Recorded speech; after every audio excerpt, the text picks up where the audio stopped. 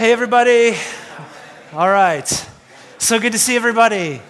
It's like, I can't tell you, these are the mornings where you do not understand how thankful I am for Spencer Schultz and all his work with our music. He's on vacation for a couple weeks, and I'm sweating under my arms. It's all good.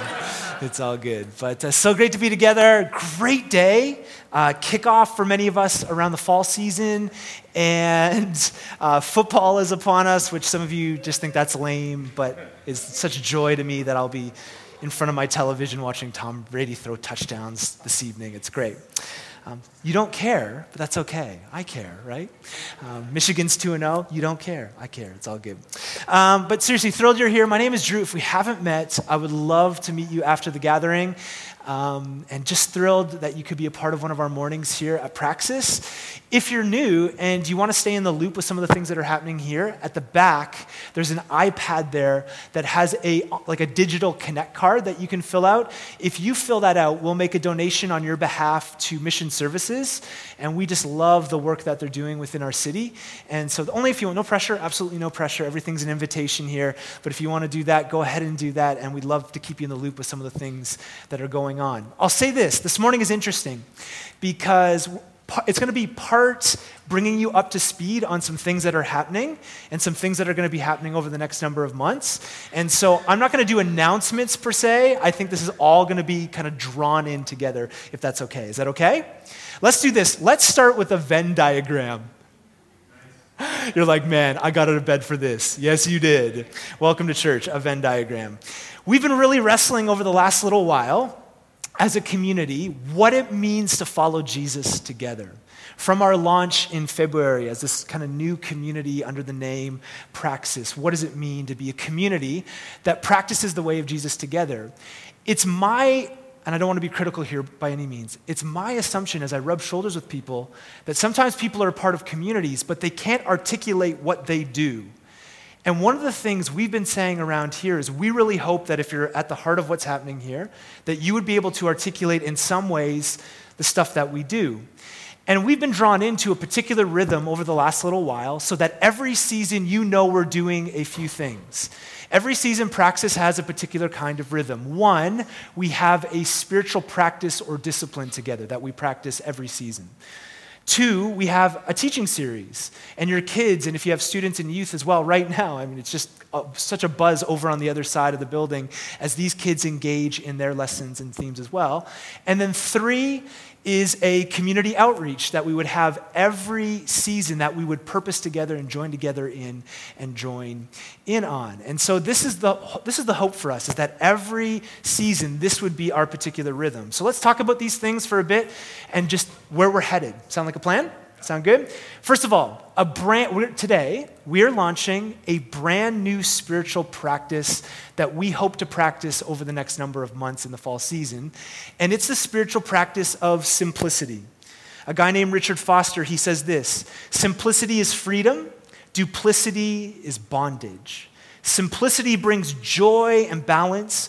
Duplicity brings anxiety and fear. How true is that, right?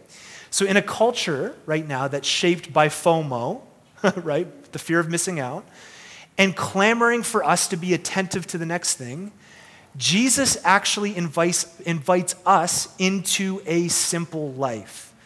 The church, ultimately, we believe, is called to be a simple people, unswayed by the empty promises of busyness, hurry, and more stuff. And so one of the questions we've just been wrestling through at a core level for us is, what if we as a community could live this way in a city where people tend to run to the next thing? Anybody with me? How could we be these kind of people that live out this practice? And so I am at the heart of it, and our team as well. We believe simplicity should be the way of Jesus followers. And actually, if you study the early Christians throughout the history of the church, this is the way they lived. Culture went frantic, and the Christians were always these people that simplified themselves in so many different ways. And so one of the things that we're going to do is we're going to lean into this practice, and we'll probably have some midweek podcasts on this to help you if you want to do it. But here's what I want. We want to encourage you guys to be intentional and shape your life through the discipline of simplicity over the next few months. Now, this means being attentive to a few things. One, how we spend our time and what we put our energy into. The reality is that many of us, and I'm looking at myself as well, are too busy and will need to actually reshape our lives towards the thing that matter most in our lives. This will be a season, if you join us, I think that will help with your energy and your time. Even just an audit of that would be a beautiful thing. What are you putting your energy and time in? I think it'll also help us to be attentive to how we spend our money and our resources, and ultimately the things that we consume, being challenged with this. Ultimately, Christians are called to live simply with our resources so that we put God's kingdom first. And this means being attentive with our stuff to the poor and the powerless, and are aware of how our day-to-day practices actually affect the environment. This is part of what it means to be drawn into simplicity. So our time and our energy, but as well our money and our stuff, and how we consume in a consumeristic culture. You with me? And we want everybody during this discipline just to think deeply about how we shape our lives around God's community. Honestly, many leave little to no margin to actively participate in community. And the hope is that we would become a community, and this would be a season where all of us would simplify our lives to participate more actively in the lives of God's people. This is what simplicity meant to the early Christians, and I hope that it's something we could cultivate in our own lives. Is this okay? And so if you actually go to our website, there is a whole, there's recommended readings. I think we actually have a slide of a couple recommended readings that we'll have up there for simplicity, and there'll be some chats and talks and podcasts and stuff that will help lead us. We're not going to deal with this specifically on Sundays, but as a community that practices the way of Jesus, we are always practicing something together. Make sense? And so we want to lead you. We'll talk about this and lead you with some special things over the next couple of months. But what does your community do? Well, one of the things we do is we practice the way of Jesus and practice the disciplines together. The second thing that we wanted to bring you up to speed with is just around our community outreach. So you have a spiritual discipline and a community outreach.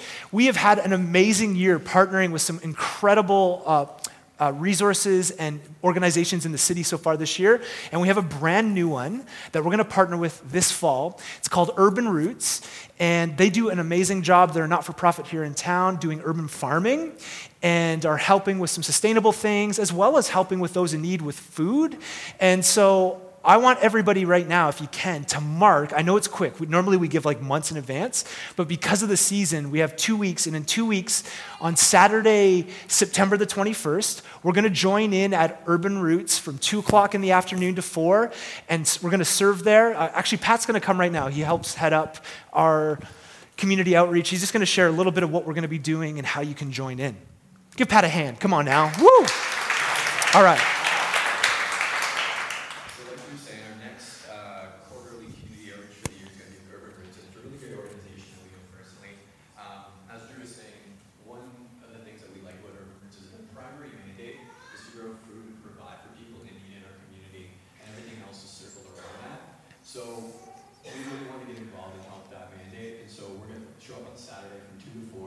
Essentially, the breakdown is the first little bit is going to be a tour of who they are and what they do, which kind of shows on the farm.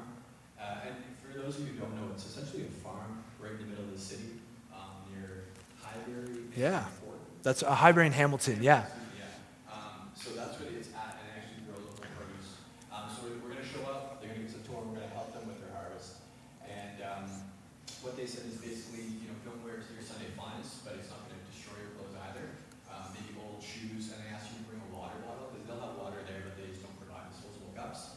So that's the logistics around that. And if you have any questions outside of that, please feel free to let me know. They also have a website, which I encourage you to check out, because it really explains what they do, and probably not doing it justice. But so that's the next initiative we're going to be doing within the community. So like I said, feel free to let me know if you have questions. Beauty.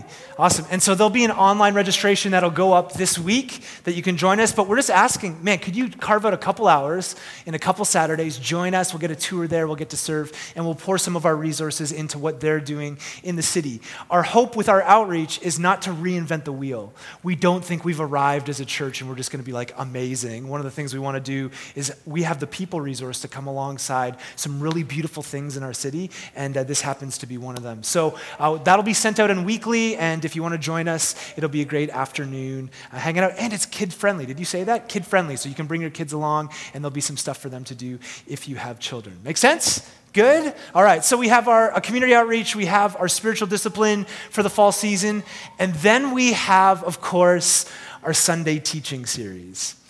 If you have a Bible and you want to follow along with me, we're going to be in Mark chapter 1. You may want to turn your Bible on. If you don't, no sweat, some of the verses will be on the screen to help us. But I'll just say this. I recently heard someone say, if you don't want controversy, then go to church on Sundays.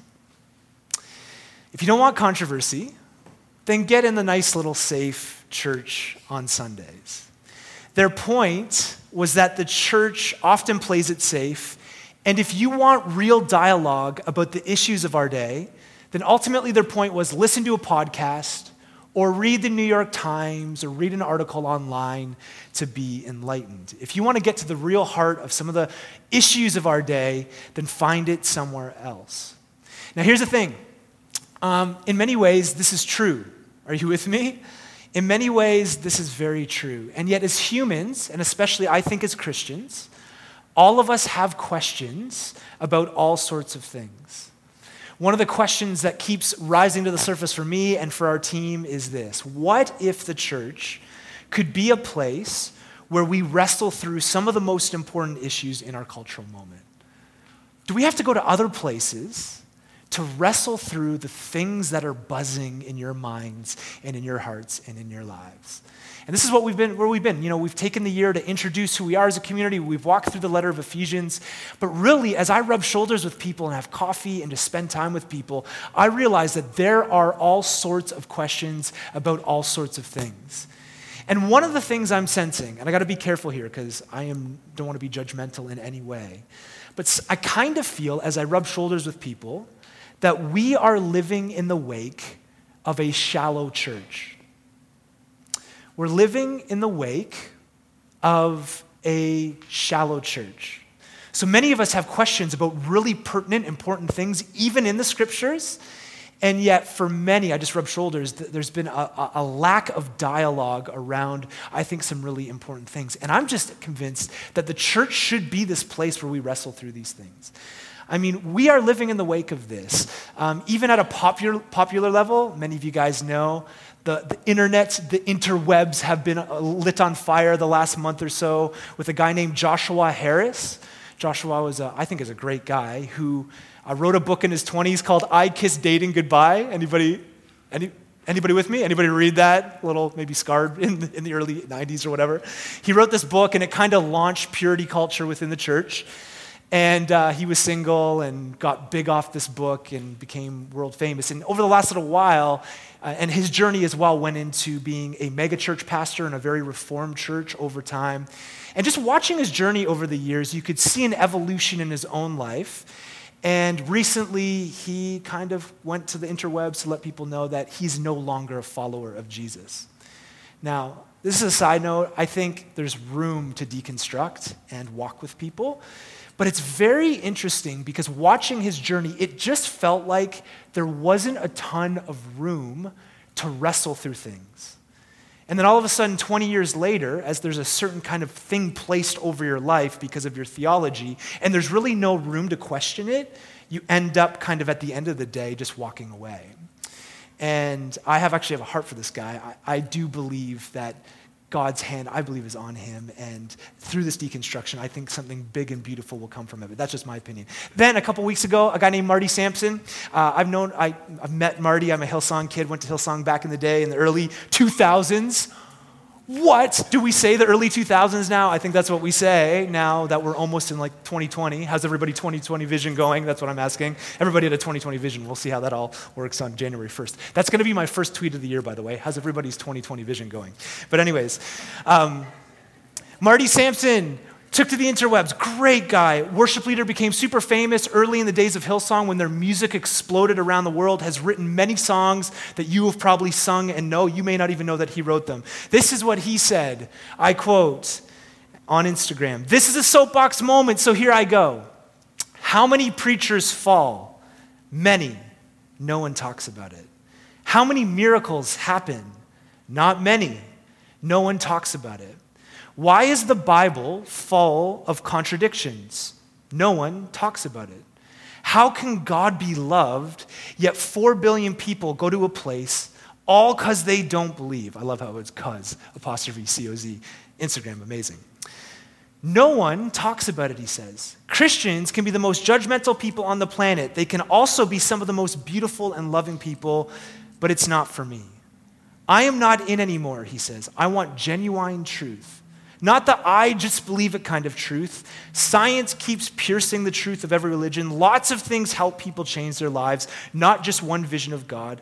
Got so much to say, but for me, I am keeping it real. And then he says, unfollow if you want. I've never been about living my life for others. Now, what's crazy about this is I actually agree with a lot of it. I don't know about you, but there's parts of this that I actually agree with. Now, I don't believe that no one's talking about these things. I don't believe that to be true. But very few people do.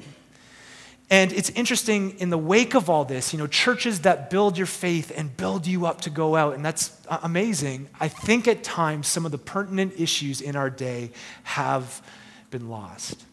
And through all of this, through all of just wrestling through all of this stuff for me and our team and what we're looking to as a church, one of the questions that comes up for me is, do we really need to have a crisis of faith?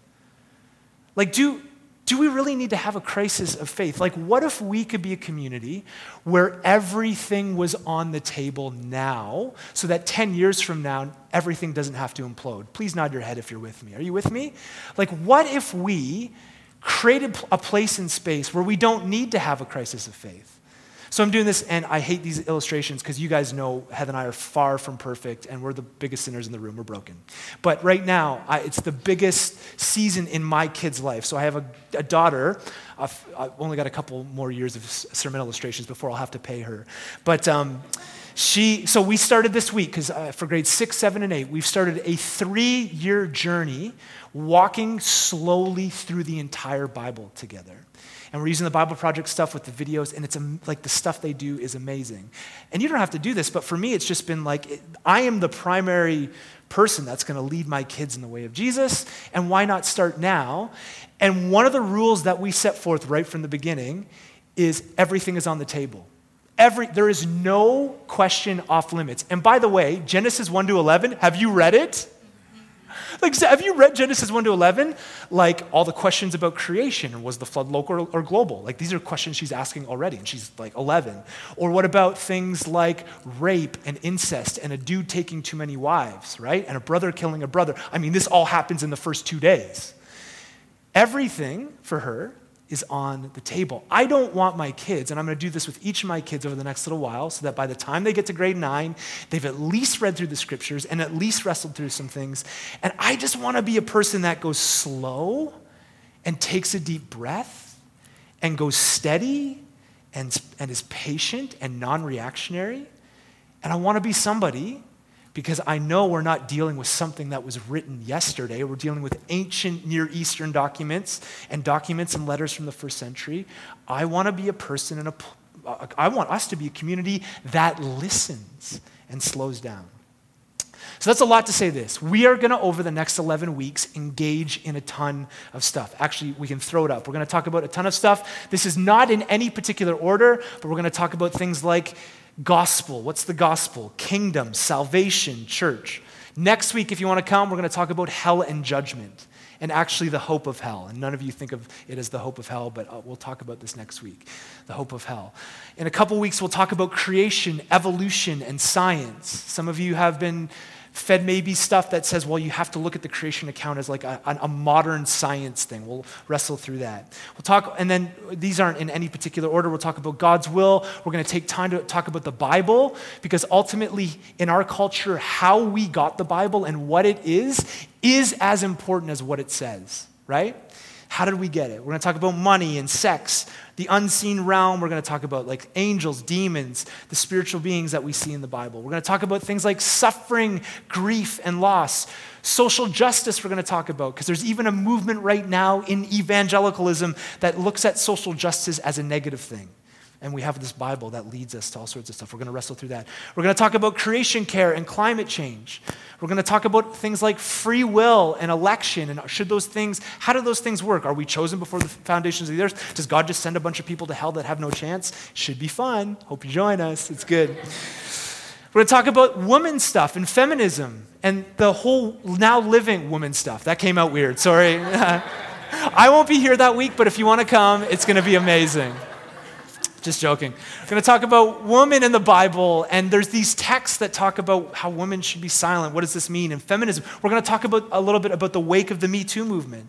We're going to talk about things like violence in the Old Testament that a lot of us wrestle through. We see all this violent stuff. Is God violent? Is Jesus like the hippie liberal son that comes along and kind of calms everybody down, this God of wrath? How's it all work together? Now you're looking at this and you're going, there's no way we're going to cover all this. And you're absolutely right. So one of the things that we're going to do is it's going to be pretty much every week, we're going to use midweek podcasts to cultivate the discussion farther. So there will be honestly weeks, even this morning, I haven't even started what we're going to talk about. I'm going to have to stop at some point. And there are going to be weeks where these topics are so deep and so intense that we'll have to just kind of stop and come to the tables and take the discussion further into midweek podcasts. Even the stuff around the Bible, I think that week we're planning on doing 5 different podcasts that week just to release, because we're not going to have time on Sundays to talk about it. Make sense? So join in online. We have a podcast feed. That's not self-promotion. That's just where a lot of this content is going to be, and will help you cultivate some more thinking around this. And we just encourage you to get in community. We have communities that meet, and that is a great place. I'll just say this. Doubters are welcome. Bring your doubts. Listen, doubt isn't the opposite of faith. Somehow we think doubt is the opposite of faith. Doubt is the opposite of certainty. And none of us are certain about everything in this room. I think that's actually very dangerous. I think the more inviting way is to invite people to follow this Jesus who shows us the way, the truth, and the life. So bring your doubts. But I'll just say this. There are a couple rules of engagement as we lean into this, okay? And this is really important. 1, please, for the love, learn to disagree well. And I'm saying this to what I feel is like the most beautiful community, but learn to disagree well. Can I just remind you, I am not infallible. Can we all nod our heads, right? And you know this. I know you know this. I want to be a community that listens to each other, where we can disagree. When necessary, and I've always done this in our teaching from the very beginning, when there are opposing viewpoints, all of them will be shown. So around things like eschatology, and where there's not like complete consensus and clarity, even to things like hell next week, we'll talk about a few different viewpoints that Christian theologians would hold on hell, right? So I'm going to give as best I can. I'm not infallible. I'll give the differing viewpoints, and I think we just need to learn to disagree on some of these things well if we do. Make sense? But also say this, be open to being wrong or having your views changed. You know what my life has been the last 5 years, especially when I went to seminary? It was having a life open to being wrong. And I just want us to be open to having, where it needs to happen through the scriptures, having your views changed. So here's a great example. We don't even have time for this, but I'm going to tell you anyway. So, the story of Nehemiah and Ezra is the story of these people coming back to Jerusalem to rebuild the temple and the city walls of Jerusalem after exile. And so it documents the rebuilding of the temple and the city and all that. And at the end, I think it's in Ezra, it shows that the elders of the community, like Israel, who's been in exile, come and they're weeping at the sight of the rebuilt temple. And so I, for the last number of years, have used this as an example of, see, even with our own team, see, look at these guys just wonder at the wonders of God. The temple is rebuilt, and they're just weeping for joy. And then a few months ago, I was reading the top scholar on Ezra and Nehemiah, and he's like, nah, they were crying because the temple was unimpressive, right?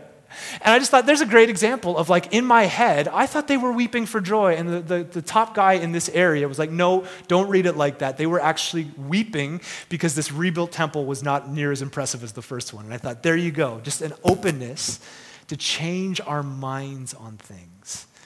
So the last number of years, my ideas around the book of Revelation, and eschatology, things like the rapture, Some of you are like, what? I know. Thank God you didn't grow up in that environment. But anyways, the last number of years, my ideas around this have changed, and it's become because of the Bible, because of a deeper look at what the scriptures say. Make sense?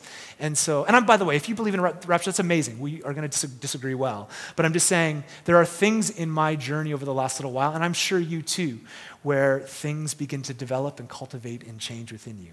So you're going to have questions, and we want to make a way for you to to tackle some of these questions. Now, here's the thing. People have asked me in the past, like, we're a thinking community, we do this teaching thing pretty good, and we engage some things. Why don't you take questions on the spot at the end of the gathering or whatever, texting questions? You want to know why?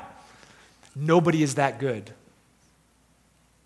Nobody's that good. And if churches do it, that's fine. But here's the thing. I noticed this when I got into a master's degree, and I started to rub shoulders with people who were doing PhDs on like a single Hebrew word or like a little phrase in the Greek New Testament. And they were giving their entire lives to this one little thing. And then you have pastor dudes and gals, who kind of can come across and think like they know everything. And to simply take questions on the spot, nobody is that good. And actually, the ones that I've listened to, typically the answers right on the spot aren't near as good as when there's time to actually think through it. You following me? And I'm rubbing shoulders with people doing their PhDs. I'm like, dude, this concentrated time you give to one little thing, and then I get up and talk about everything from sex to power to money to hell to all. Come on, we can't physically. I don't think that is the proper way to do it. So if you have questions you want to give, our church email, hello@mypraxis, is used for everything. You can do it there. But if you want to be anonymous, then just go to mypraxis.church/questions, and you can actually submit questions anonymously if you would like to do that. We'll open up an avenue to do that. Everybody okay? Take a deep breath. What time? No, I won't ask you the time because then that'll get your mind going. Here's what I want to do. You're like, you told us about the midweek thing, and so you better use that, right? That's an introduction. We're going to have some fun over the next little while. But here's the thing. If I were to ask you, because I think this is important, and this may not be that controversial, but what we're going to talk about for the next couple minutes is super important. If I were to ask you what Jesus spoke about most in the Gospels, what do you think it would be? What would it be? Some people would say, well, obviously love or love of neighbor, and that is there. Care for the poor, trust me, if anything Jesus talks about in the New Testament and in these Gospels and speaks of, it's care for the poor. But actually, the one thing that we kind of miss that Jesus speaks of the most is this thing called the kingdom of God. The kingdom of God. The thing that flows off the New Testament and especially the Gospel, off the pages, is the idea of the kingdom of God. Now, here's the thing. Even though Meghan Markle was there yesterday at the US Open final, and yes, we are part of the monarchy, I think kingdom is a little distant from us. Would you agree? We don't think in terms of kingdom much anymore. We're a democracy. Some of you watch shows with dragons and you need to be judged, and yes, there's kingdoms in those, and read novels. But I'm just joking, by the way. You don't need to be judged. But some of you are like, yeah, they do. Yes, they do. I'll leave that to you, man. I'll leave that to you. This idea of the kingdom is the central piece of the whole story and even the reason we're here, and yet a lot of people don't talk about it. So I want to talk about the kingdom of God. I want to talk about the gospel. I want to talk about salvation, and I want to talk about church really quickly. Because it's my assumption in the North American culture we're living in that a lot of people maybe just go to church but don't understand what we're stepping into. And there's a story at play. In the garden, heaven and earth are together. We don't pick it up as much, but when heaven and earth are together with Adam and Eve in the garden, it is God's first temple, God's kingdom together, heaven and earth working in fusion together. God is in rhythm with everybody, humans, the earth. It's really, really good. There's sex without lust, food without gluttony, this place of wine without alcoholism. There's this beautiful place of shalom and no sin. But we know that the story goes really quick, that it's torn apart. And in the process, God calls this guy named Abram, who he would change his name to Abraham, and he tells him, listen, your people are going to be a people that will be my reconciliation project in the world. I'm choosing you out of sheer grace to show my love to the people around you. And the hope is that God would be their king. It's a theocracy. Actually, plan A was that from Adam to Abraham to this guy named Samuel, who was a prophet in Israel, the whole plan of this was that God would rule the people of Israel. Theocracy. He would be their king.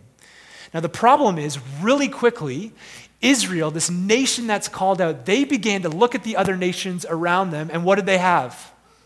A king. And they want a king. God says, even in the law, I want to be your king. And they say, no, we want a king. And here's what God does. Throughout the scriptures, he actually accommodates with people. And he gives, and he does this with us. Oftentimes, he gives us what we want, even when that's not a good thing. And it's not on that one. That could basically be the story of my life, right? He's sometimes giving me things and letting me do things out of my own volition and own will that could be destructive. And with Israel, he lets them have their king. And all of a sudden, this kingdom from the very beginning in the garden that God wanted to rule and reign, now it unravels. And the rest of the story, really, the Old Testament can be summed up as the story of David, as the king of Israel, and then the line of kings after him, some good and some not so good. But if you were a Hebrew person in the first century, you are waiting for a kingdom to be reestablished. You've got to remember, Israel lost their land, their temple, their king. They were beginning to lose their identity a bit. And so their hope was a Messiah would come to save the day and redeem the people. And it wasn't just like, hey, so that we get to pray a prayer so that God forgives us of our sin. The hope was, it was really a political thing in many ways, that this king would come and he would bring, what does a king have? A king brings his kingdom. And so they're waiting for this. We don't have time to read it, but we're going to throw it up on the screen. Isaiah 52 is a great picture in the Old Testament, a prophetic book of what is happening. And there's a vision in Isaiah 52 where feet bring the message of the good news of the kingdom of God. Feet bring this message. It's a future vision that despite Jerusalem being in ruins, that God would still reign as king and is going to one day return to the city, take up his throne, and he's going to bring peace. That was the hope. It was more than just a personal thing. God's going to save me from my sin. If you were a first century Jew, you were waiting on the edge of your seat for a Messiah to come to bring this kingdom, to reestablish everything that was wrong. Now, the point is, in all of this, is that they thought this was going to come primarily through a military warrior. They thought somebody was going to come and bring the sword and rally up an army against Caesar and take down the kingdom of Caesar and establish God's kingdom on earth. And we know that Jesus had a completely different way of doing this. It was so upside down for them, but it didn't not involve the kingdom of God. So listen to the first words out of Jesus' mouth in the Gospels. It says this, Mark 1, verse 14, if you look down. Jesus went into Galilee, proclaiming what? The good news of God. The time has come, he said. The kingdom of God has come near. And what's the call? Repent and believe the good news.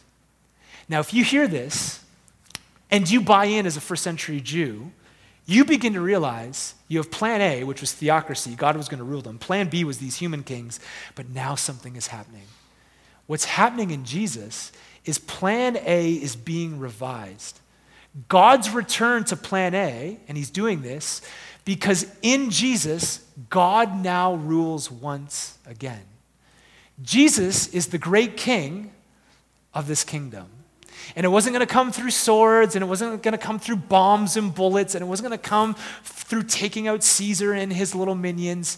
This kingdom was coming in a completely different way, but Jesus was all about the kingdom of God. Now, here's the problem around the gospel in the Western church for the most part. For the most part, here's what we say when we talk about the gospel and the kingdom of God. We say things like this: you're separated from God because of sin, so repent so you can go to heaven when you die. That's kind of what this news has kind of been whittled down to. You're separated from God, which, by the way, is true. You're separated because of your sin. So now what all of us need to do is we need to repent so that one day at least we'll go to heaven when we die. And while there's important truths in there, the interesting thing is when you read the text in its totality, this is not the whole story. Gospel, the word for gospel in the New Testament is euangelion. Can you say that with me? Euangelion? Beautiful Greek scholars. And here's the thing with good news, or the gospel, is it was not mutually exclusive to Jesus. It was a political term or word used in the empire. So when Caesar had good news way before Jesus had good news, by the way. Well, I guess Jesus preceded Caesar, but you know what I'm saying. And Caesar, anytime there was a battle won or anytime there was a change of leaders or Caesar, what they would do is they would send out euangelion to the empire. They would send out this good news to the world around them. They would put people on horses and literally send them out to announce that there was a reign of a new king. And none of us, when we think about gospel, think of that in terms of Jesus. Typically what we think is we're separated from God because of our sin. We have this thing called the Romans Road, and we want to make sure we go to heaven when we die, so we got to say this stuff and pray this prayer so we go to heaven when we die. And yet the gospel, the weight of this word around Jesus in the first century was heavy. See, the gospel is the good news of the kingdom, not just how to get to heaven when you die. And listen, God's plan of salvation in all of this is at the center of it. There's no doubt about it. But just think with me for a second. If it was just about getting to heaven when you die, why would the Gospels talk about Jesus' life and teaching? You know, sometimes we talk about it as though that does, if that was it, if it was just about Jesus' death, burial, and resurrection, would we not just get a one-chapter gospel saying this is what it's all about? There would probably be more to it because the gospel is actually the great story of God. The gospel summarizes the entire life of Jesus, his teachings and everything in it. And Jesus was about the kingdom. It's interesting to me that Jesus didn't say, this is what you need to pray to get into heaven. His story was way more epic, amazing. It was a radical claim that the kingdom of God has drawn near, and it's going to change all of our lives. It's going to change life at the core. And my tension is sometimes we have a gospel that's kingdomless, and that's not how this works. The gospel is the gospel of the kingdom. Scott McKnight, he puts it like this: to gospel was to tell or announce or declare and shout aloud the story of Jesus as the saving news of God. So one of the things in the Western world we have to remind ourselves is that the gospel is not primarily about me first. The gospel is about who? Sunday school answer. You'll get it. It was always about the announcement of Jesus. We don't have time to read this, but in 1 Corinthians 15, Paul talks about the gospel. And according to Paul, the gospel is the story of Jesus and what he has done. It's not just about fire insurance and getting to heaven. It's about the kingdom of God coming here, and it's about what Jesus has done as the better king. The political tension in all of this is that you would feel it because there's a new king on the scene, and these Christians believe that this new king was way better and way greater than Caesar. So according to Paul, this is what Jesus has done. And the gospel is the story of Jesus. So a guy named Matthew Bates, he put it like this: if you want to get the whole thing, look at it like this. Jesus the king, next slide if that's all right. Jesus the king, 1, pre-existed with the Father. 2, he took on human flesh, fulfilling God's promises to David. 3, he died for our sins in accordance to the scriptures. He was buried. 4, 5, he was raised on the third day according to the scriptures. 6, he appeared to many. That's part of the gospel. 7, he's seated at the right hand of God, which is a way of talking about his authority. And 8, part of the gospel is he will come again to judge the living and the dead. So my thing in the moment that we're living is let's just take the whole gospel. Let's take the whole thing. And the plan of salvation is at the center of it.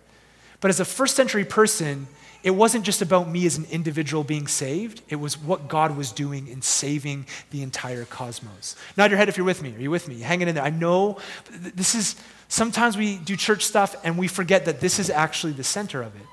So a kingdom has what? Really simple.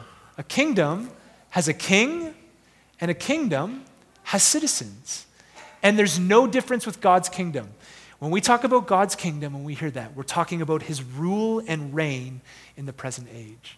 And so when you talk about salvation for first century people, salvation was deeply ingrained in their politics. Caesar was the one who was going to save them, and now Christians are saying, no, Jesus is this one who saves, and he is the king.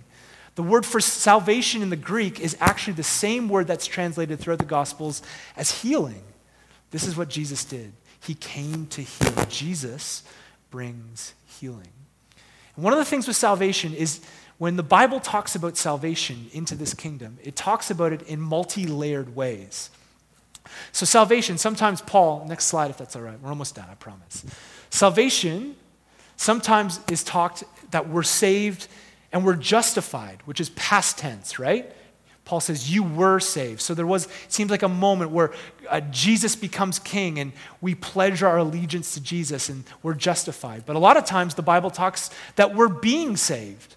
That right now, as we gather together, there's this process called sanctification. There's a word, right? Big word. But that we're continually being saved. It's a process. But a lot of times people forget that Paul also talked about salvation as something in the future. So you were saved. You're being saved, but there will be a day that Jesus returns, wipes every tear away, and we will be saved. You're going to be given a glorified body, the scriptures say. We'll talk about this a little bit when we talk about eschatology. That will be risen from the dead. Amazing story of the future hope and reality that we will be saved. So here's the thing. Instead of the gospel saying that we get the heck out of here, which a lot of people, this is their theology, it actually proclaims that through Jesus, the kingdom is coming where? People, the kingdom is coming here. And certainly there's all this implications of what happens when we die now, and I know there's questions around that, and we'll get to that. But the telos, the end goal, is that God's kingdom is coming here, and Jesus has brought salvation, and the call is to lean into that salvation. He is the saving king, and even though there's injustice all around us, there will be a day when Jesus returns to set up shop here forever, see his kingdom established in totality. It's interesting, there's 8 gospel sermons in the book of Acts. Guess how many mention in those sermons the afterlife of heaven or hell? Just take a guess. How many sermons, how many of the gospel sermons in Acts talk about heaven or hell? Ready? 0. Zippo. Now, I'm not saying those things aren't important. We're going to talk about them. Come back next week, right? But it's interesting that these gospel sermons focus more on the restoration of all things. The restoration of all things. So you have the kingdom of God. Jesus brings salvation. One of the questions we have to ask is how do we now enter the kingdom of God? And it's really simple. It's through repentance and faith. Through repentance and faith. This is what the call is for people who follow Jesus. I think it's there. It's back a few slides. Through repentance and faith. The ultimate call for Jesus followers is to join in with him and follow him in repentance and faith. This means turning from our sin. Repentance just means 180. And then the faith piece is not like stepping out in the blind. I know we need to play Oceans in the background and it's like this step out in the blind. And that's not what faith is in the Bible. Faith actually means loyalty or allegiance. That was funny, eh? Oceans, you like that one? That's good. I was thinking about that one all week. Play it at the end. Repentance and faith. Faith is this turning, and the faith piece is actually allegiance or loyalty to Jesus as king. Very tangible for people who would put their allegiance and bow their knee to Caesar. Now Jesus says, I've brought salvation. Now you bow your knee and put your trust and your life in me. And so now the church, the church. The church is this community now in the wake that God has brought salvation and the kingdom is coming and the gospel has been proclaimed. Now this community participates in God's kingdom now as a foretaste of God's future restoration of the world in the here and now. What I mean by that is, we are now, as we act out this kind of fifth act in this play, this improvisation that we're now leaning into as the church community, we are a foretaste of what will be when Jesus comes. Now some of you are like, oh no, not the churches I've experienced. There can be a difference between what we experience and what the call is on us, but we are actually called to be a foretaste of the kingdom of heaven. Can I nerd out on you for 2 minutes and then we'll be done? Is that all right? Here's one. My specialty, if you're talking like concentration, is the church. This is where I spend a lot of time. So I am going to do a midweek podcast about all things church. All things church. We'll talk through things like, is it worth it? I want to talk about things like, is it worth it? And what does it mean to be life-giving? Right now, I hear a lot of churches use this word life-giving as though if your church has spinning lights and Spider-Man is checking the kids in at the door, that means we're life-giving. And is that what that means? I want to really look at that. I want to look a little bit at church and kingdom and how that all works together. Are they separate? What does that mean now? But I'll just say this. I'm going to double down, okay? Is this all right? Church is something you go to. Church is something you go to. Church is a gathering. You know, it's interesting. Just as all these things placed on Jesus, whether it's the Son of God or King, were already synonyms used for other kings, especially Caesar in the empire, church was not mutually exclusive to people who followed Jesus. Church was actually a word used in the Roman Senate. It literally meant a gathering or a town hall. Ecclesia is the word. It literally meant just a gathering or an assembly together. Now, here's the interesting thing, and I'm going to nerd out, and you don't care, but that's okay. But the Septuagint, if you know anything, the Septuagint is a Greek translation of the Hebrew Scripture. So in the Greek-speaking world, they needed to translate the Old Testament into Hebrew or into Greek from Hebrew, so they called it the Septuagint. The word ecclesia, this word that we use for church, was used 96 times in noun form and 7 other times in verb form in the Septuagint, which means it's the translation of the Hebrew Scripture. And the Hebrew word for synagogue is primarily translated into Greek as ecclesia. Now, you don't care. You're thinking, I know, Tom Brady. I know you're thinking about him, and it's good. You're thinking about lunch. But I think there's meaning here because church and synagogue were, for the most part, synonyms. And so it's interesting that the Septuagint is taking the word synagogue and translating it as church. Here's what I want to caution us from. Be careful of simply saying, I am the church. Have you heard this before? The mom on the sideline, watching her kid play soccer on Sunday morning, taking the picture of her Tim Hortons. I am the church. It's not something I need to go to. I'm pointing out that is actually really that early Christians would be like, what are you? Church was always a covenant gathering of God's people. And I'm saying this because I used to say that all the time. Oh man, I am the church. There is some truth in that. But church, actually in its foundation, and I've had to deconstruct in this, has always been a gathering of God's people, a covenant gathering. It was a covenant gathering in the Roman Senate, and now the Christians took this word and used it. And I just want us to be careful because we can't be a foretaste of heaven if we never get together. Church, now I change my language. I am a follower of Jesus, I'm in Christ, but I am only the church when I'm with other brothers and sisters. Picking up what I'm putting down, you can totally disagree. I just had to strip it down to the freaking Septuagint to rattle my mind around this stuff. Are you with me? All right? And so we're in a moment where we are the church. We are this community that gathers together as God's covenant people. And I just want to be this community that does it well. I think we're in a moment. Play this video. So here's what I'm noticing on Instagram, just to close. On Instagram, I noticed that I'm into basketball. I don't know if you're into basketball. And here's what I noticed. There's these Instagram clips where somebody gets crossed over. Did you see that? Play it again one more time. You see this? So somebody dribbling away, somebody gets crossed over, kid falls, and the bench gets up and they go, oh, and everybody goes crazy and they laugh at the kid, which is really bullying. Come on, let's be honest, right, Jay? Come on, no, maybe we do that.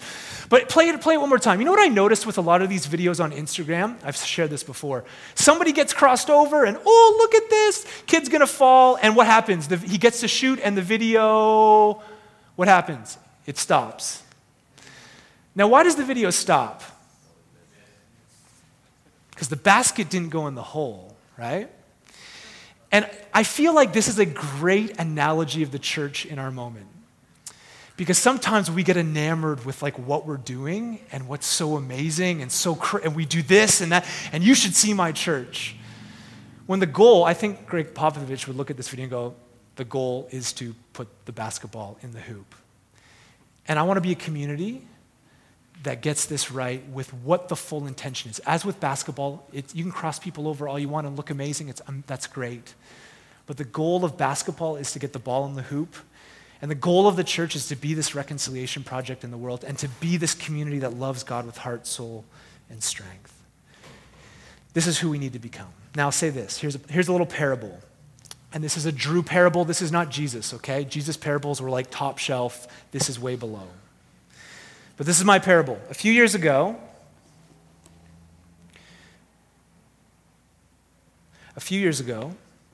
two families moved to the same neighborhood. Both families had kids the same age, and the kids from both families started at the same school in exactly the same year. So the mom from one of the families was disappointed. She thought the people in this new community and at the school were cold, snobby, and even though she was invited to a lot of events and get-togethers in the community, she didn't participate.